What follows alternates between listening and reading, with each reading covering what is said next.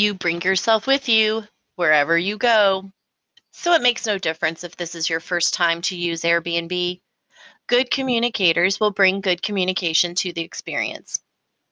Sorry for the late reply, and I stepped away from my phone are not acceptable reasons for bad communication. I understand stepping away from your phone. I'm not attached to mine like most people are. I barely use it besides for business and blogging. What I do not understand is stepping away when you're in the middle of something that requires communication, and this definitely applies if it is your first time to use Airbnb. Unless every necessary detail has been addressed, then more communication is needed. I personally find last minute communication challenging and hard to work with. Flexibility goes out the window. Lack of planning on your part does not constitute an emergency on mine. You can save a lot of stress by taking the time to prepare yourself. Standing on the doorstep is not the time to be asking for the code to get the key from the lockbox.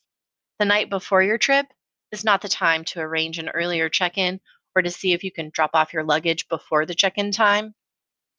If I have to keep messaging and asking for the same piece of information multiple times, then when it is time to leave a review, you will not receive 5 stars in the communication department. It is not just when you're using Airbnb that good communication skills will serve you.